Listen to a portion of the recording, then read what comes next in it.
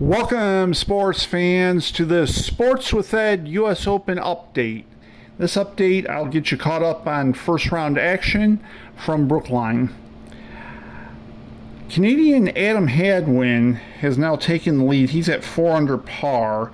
He has birdied the last 3 holes, currently playing the 10th. Matter of fact, the 31 he shot on the front 9 is the second lowest 9-hole score in U.S. Open history.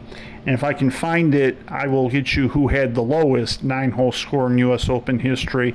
I'm assuming that would be 30, and I'm wondering if it's not Tiger Woods at Pebble Beach back in 2000. Englishman Rory McIlroy and fellow Englishman Callum Tarren are tied for second at 3 under par. They completed their round a while ago, 67. American Joe Dahlman is also in the clubhouse at 3 under par, along with Swedish golfer David Lindmerth, and Patrick Fitzpatrick is at 3 under par now, and he's currently playing the 13th hole.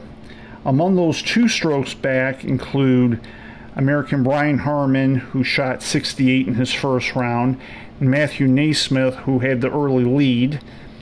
He shot 68. Among those still out in the course, and there are 4 golfers out there, Americans Justin Thomas and Webb Simpson are playing the 14th and 12th holes respectively, and Justin Rose is playing his 12th hole, which would be the 4th hole.